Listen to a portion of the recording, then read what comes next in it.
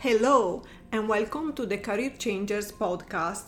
I'm Elisa Martinez and I'm the founder and editor-in-chief of the Career Changers. I'm definitely one of them. I learned from my experience that following our dreams requires courage, self-awareness, and a lot of inner work.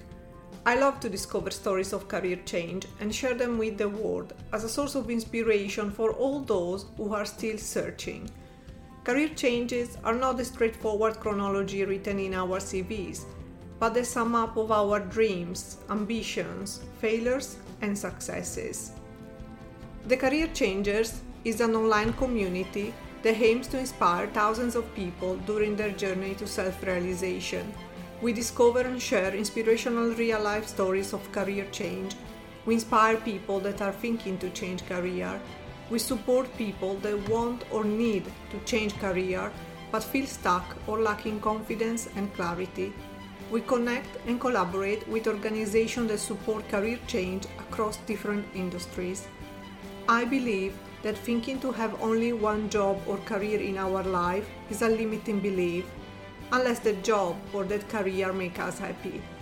Life is a journey, and with 1/3 of our lives spent working, it would be unimaginable to not have a desire to explore new avenues. Welcome to the Career Changers podcast.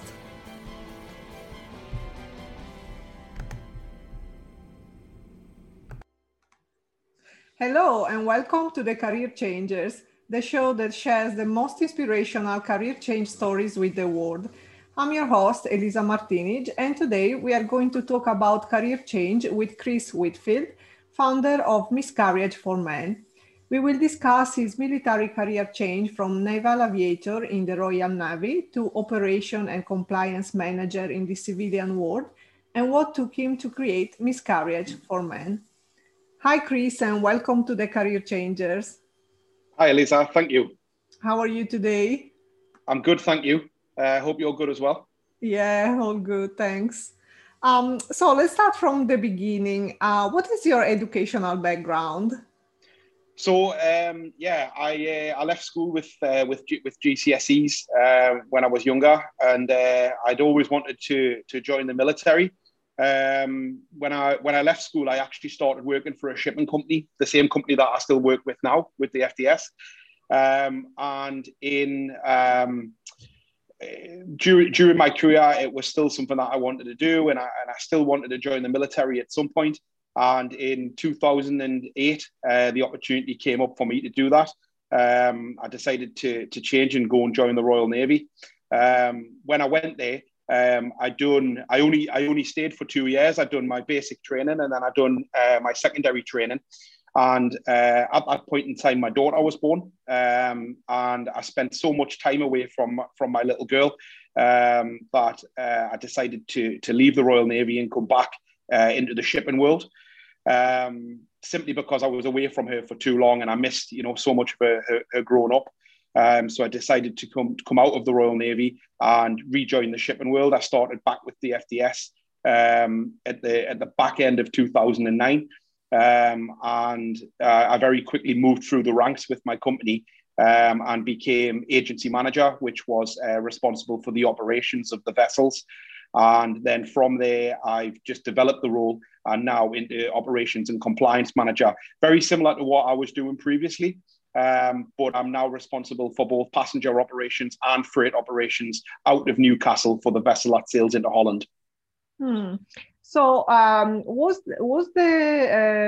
joining the army your dream when you were a child, or were you fantasizing about some other careers? No, I am. My great grandfather was in the Royal Navy. He served in the Royal Navy during the war, and it was something that I found fascinating at the time. In terms of what he went through, and I found an old diary from when he was still alive in terms of things that he actually done when he was on tours with the Royal Navy. And ever since then, I was always fascinated with the military career. And if it hadn't have been for the birth of my daughter, I probably still would have been part of the Royal Navy. It was one of them where it's a fantastic career to get into.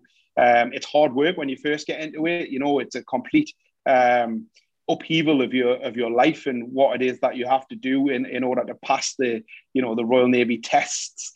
But other than that, it was fantastic. And while I was there learning a trade at the same time, it was great, and I met some fantastic guys when I was there, and some of them who I'm still in contact with now.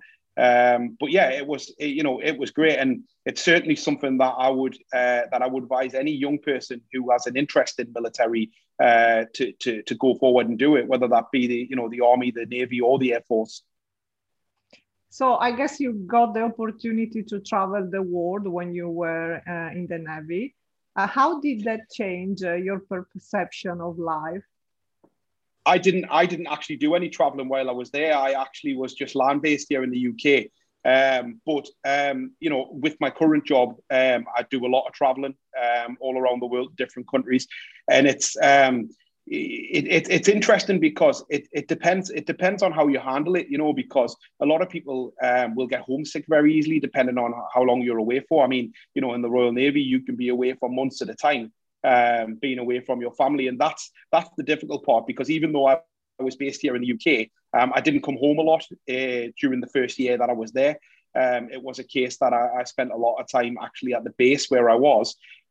So I didn't, it's all good and well trying to have a family relationship via video messaging, but it's not the same. My daughter was, 16 weeks before I eventually seen her again from birth. So that was difficult. And I think it depends on how you handle it. And that was one of the big things for me was that at that point in time, I was still young. I was 21 years old, and it was a case of that I wasn't ready for what the Royal Navy could offer me at that time. Like I say, it might have been different had I not had a family, but at that time, my daughter was just young, and I'd spent so much time away from her, and I felt like I was missing, the best years of my life, albeit, I was trying to better myself for my family. It was a case that I was just missing out on so much. So I decided to come back home to the Northeast. What transferable skills did you learn from your experience as a naval aviator, and how did they help you in your new career? So the big thing for me was actually learning about vessels, because when I worked for the company who I'm with now, the first time around, I basically I was shoreside, so I didn't do a lot with the vessels other than the operation of it. So it was more loading the vessels. Whereas obviously when I went to the Royal Navy, you get to learn the ins and outs of vessels and what you should be looking for. Of course, I went through sea survival skills as well, which also helped. And the qualifications that we were doing at the time was learning how to repair life rafts and things like that. So it was a case of, in terms of transferable skills, coming back to the job that I'm in, it meant that I could assist the ship with certain little bits with regards to if they had an issue with life jackets, or if they have an issue, with inflatable lifeboats and things like that. It was being able to give them some advice. But, our guys on board the ships, they are, they're top class at what they do. And the engineers who are on board our ships, they will just handle a lot of it themselves in terms of repairs. So, but you can learn many transferable skills, not just that, but actually dealing with stuff yourself. I mean, at 21-year-old, I'd lived with my parents for a long time, and then going straight into a long-term relationship and having a child. And it was one of them where I went away and I had to start from basics again. So, you're washing overalls in a sink, you don't have wash machines or anything like this. You have to do everything by hand, and more so from a discipline point of view as well. If you're not disciplined, you'll soon have that knocked into you, because you have to be everywhere at a certain time. You have to be in pristine condition.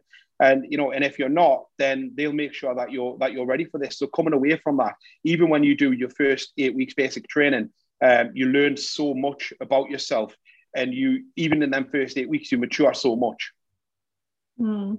So what do you think are the biggest challenges military people face when changing their careers? I think, the big thing about it for me was how would I be accepted back into civilian life? Because it's all good and well having a lot of these transferable skills. But the thing is now, I think a lot has changed from previous years, because depending on what stage you're at in your military career, in terms of whether whether you've been in war zones and stuff like that, a lot of it coming out, there's a lot of guys now who you see who have, things like PTSD and stuff like this. When you're coming back out in the civilian world, a lot of companies now are looking for people with a military background. A lot of security jobs now that are available, in airports and things like that. If you've got that military background, it probably stands you in better stead than what other jobs do. So I think there's a lot to gain from that, in terms of having that military background for when you come back into the civilian world, especially with the trades that you learn as well. Mm. And did you get any support in your career transition from military to civilian life? I would have done, but because I had already worked at DFDS previously before I left, I had still some good contacts from here, and they knew what I'd been doing, and they knew the roles that I'd been in beforehand, because I was quite high up in our local business at the time when I left. So they knew what I could do and what I could bring to the company. So in terms of coming back to DFDS again, I knew there was some jobs going, so I contacted them, and because I'd done it previously, I felt quite comfortable coming back into the same scenario that I was already working in. So when I left the Navy, for me, it was about being able to go back into the shipping arena again once I'd left. Mm-hmm. So you recently started a new project called Miscarriage for Men, with the aim to provide emotional support to men that are experiencing miscarriage in their lives. How did you come up with this idea? Yeah, so the Miscarriage for Men, it came from me and my wife suffered a miscarriage in early February. My wife was 12 weeks pregnant at the time, and my focus was on my wife. I wanted to make sure that she was in the right frame of mind, that she was getting the support that she needed, and as part of that, I found myself struggling with my own mental health a little bit. And what I wanted was, I didn't want professional support, but I wanted a platform to be able to have some sort of peer-to-peer support, whereby I could speak to guys who were going through the same thing, or had been through the same thing that I was currently going through. And just to get some advice in terms of how they dealt with things and how did they move forward, and actually take the time to grieve, but also make sure they were there to support their family. Because, like I say, I have my daughter who's, she's 12 years old now, and obviously she's from a previous relationship, but this would have been mine and my wife's first child together. And I needed to make sure that I was strong enough to be able to support both my wife and my child. And that was a challenge. And the hard thing with it was we were doing this during a pandemic as well, which, doesn't make things any easier. But I found myself making sure that my wife was all right. And then on a night time, I was then, once she was asleep, looking for, right, where can I find this peer-to-peer support? And it was just something that I couldn't find. And there's some fantastic charities out there with the Miscarriage Association, Tommy's, all these guys are all fantastic at what they do. But they didn't have the thing that I was looking for. So I took my grief and I turned it into the platform Miscarriage for Men. And what I wanted to do was, I wanted to put my story down in words, what I'd gone through and what I'd dealt with. And then I wanted that to be able to be a support realm for other guys who may be looking for a similar sort of assistance. And I think, the big thing for me was if I could just help one other person, then that one other person might want to help one other person. And it took off overnight. I mean, we started it 4 weeks ago. I put a post on LinkedIn advertising, what I was doing and what I had created and a little bit of my backstory behind it. And in the first 24 hours, I had 10,000 likes on the LinkedIn post, and we're now here 4 weeks later, and we're over 3 million views of the LinkedIn post. We've had over 50,000 visitors to the website, and over 600 people who've actually subscribed to the website in order to be able to post on there and share their story. And I've probably answered around about 1,000 direct messages in them 4 weeks as well. So it's been crazy. Mm-hmm. Through your experience and your new community, how are men affected in their daily lives by miscarriage? I think this is one of the big things that's been overlooked, because there's always been this stigma that guys need to be the strong, the supportive one, And I fully agree, the focus should 100% be on the female. It's their body who's going through it. They've got to go through it both physically and mentally. So I fully agree that they should have the full support there. But I think what does get overlooked is that there is a mental anxiety as such that comes with this, whereby because you're being so strong and supportive for the female, it sometimes gets overlooked. And I think, everybody expects the man just to get on with it and just deal with it. And I think that's where the harsh reality comes into it, because miscarriage itself has a stigma attached to it. There's not enough support out there for women, never mind guys. And I think one of the big things that comes with that is trying to break that stigma. And the problem we've got is people don't know how to talk about miscarriage on a day-to-day basis. So, of course, you find yourself getting to that point where people will come up to you and go, "Oh, I'm so sorry for your loss." And then there's an awkward silence because nobody knows what to say next.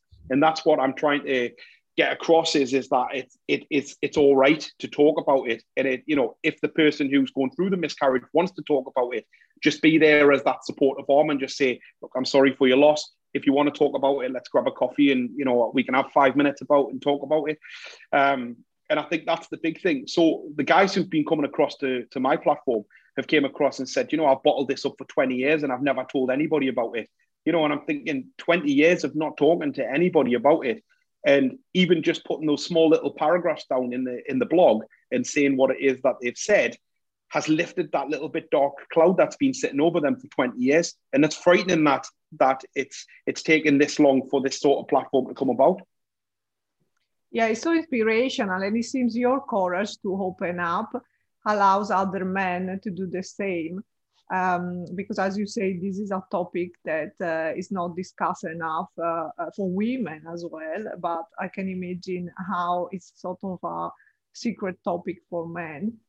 So at the moment, the website, the community you have created is very recent. So what type of support is Miscarriage for Men offering at the moment? So at the moment, we are offering a peer-to-peer support service whereby, we tell them that we're not professionals. If they need professional help, we can give them links to where they can get professional help. Moving forward, we do have some therapists and counsellors who wish to come on board and assist us, and they are willing to do live Zoom calls at the moment. And post-COVID, we will look to do some community outreach meetings. And even if that's just a bunch of guys getting together and having a chat in a room, if we can lift that stigma just that little bit, and we can get the word spread that, it is okay to talk about this, it filters into other stuff, because a lot of stuff that comes with the agony of miscarriage is, it will push you to have that stress factor. It will push you to have that anxiety moment. And this is why we're currently collaborating with a few different groups at the moment, in terms of trying to get everything together as a collective and just say that, it's all right to talk about mental health, and it is all right to be able to speak out and talk to people and share these experiences of what you're going through. And it might be that they don't need professional help. It might be like me, where they just want to speak to one other guy, who's going through the same kind of thing, and ask each other, how did you get yourself out of this scenario, or how did you take that next step? And if that's just by talking to like-minded people, then so be it. But if they do need professional help, we do have contacts who they can get in touch with, where they can get the professional help that they need. Mm-hmm. So it's all very recent, and I guess it's moving quite quickly. So do you have clarity about what are the plans for the future? At the moment, my next step from here is I'm going to have some more people come on board as administrators, because I'm one-man band at the moment. I just do this by myself. Moving forward, we're going to have some administrators. I've got some guys and some females who are based out in America and Australia who want to get involved. So the next aim is to move to be a 24-hour platform whereby we can actually have people who will be online 24 hours a day and be able to assist each other in terms of just being there as a talking platform. And then moving forward from there, the next step will be to see how we move forward with doing, some community outreaches, or at least helping out in terms of being able to offer assistance to people through grief counselling. It won't be us who do that direct, because we're not qualified to do that, but we actually have some grief counsellors who will come on board and who will assist us with this. Mm.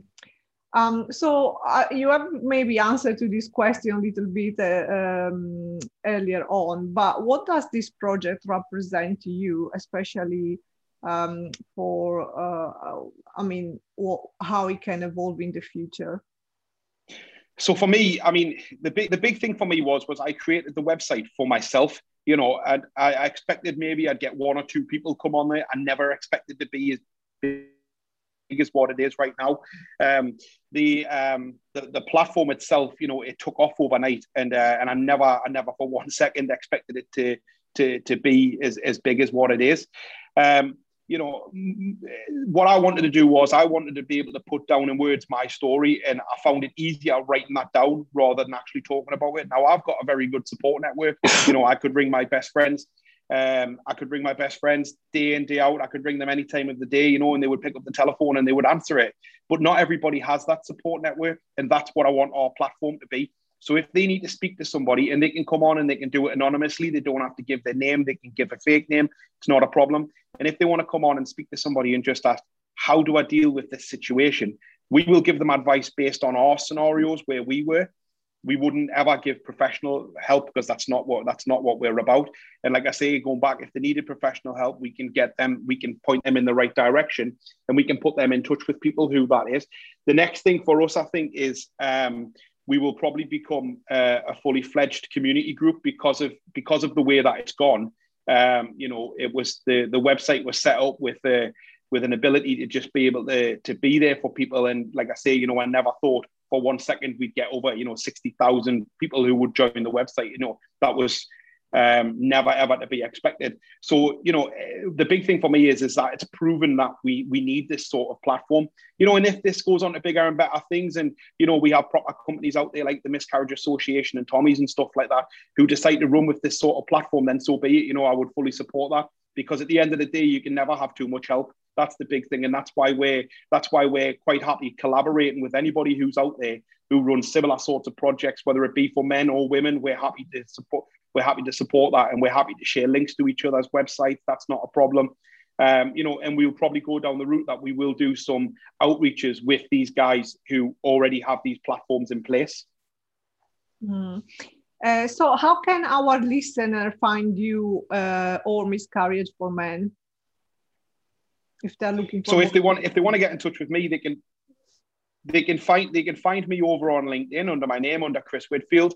If they want to get in touch with Miscarriage for Men direct, they can go to www.miscarriageformen.com, or they can go on Instagram or Twitter and find us there as well. We have the direct messaging open on both them platforms also. On Instagram, we are down as Miscarriage for Men. You'll find us with that handle. And on Twitter, it's Miscarriage for Men, but with the number 4, as it wouldn't accept FOR in there for some reason. And do you have any last advice you would like to give to our listeners if they have to deal with this very sad event in their life?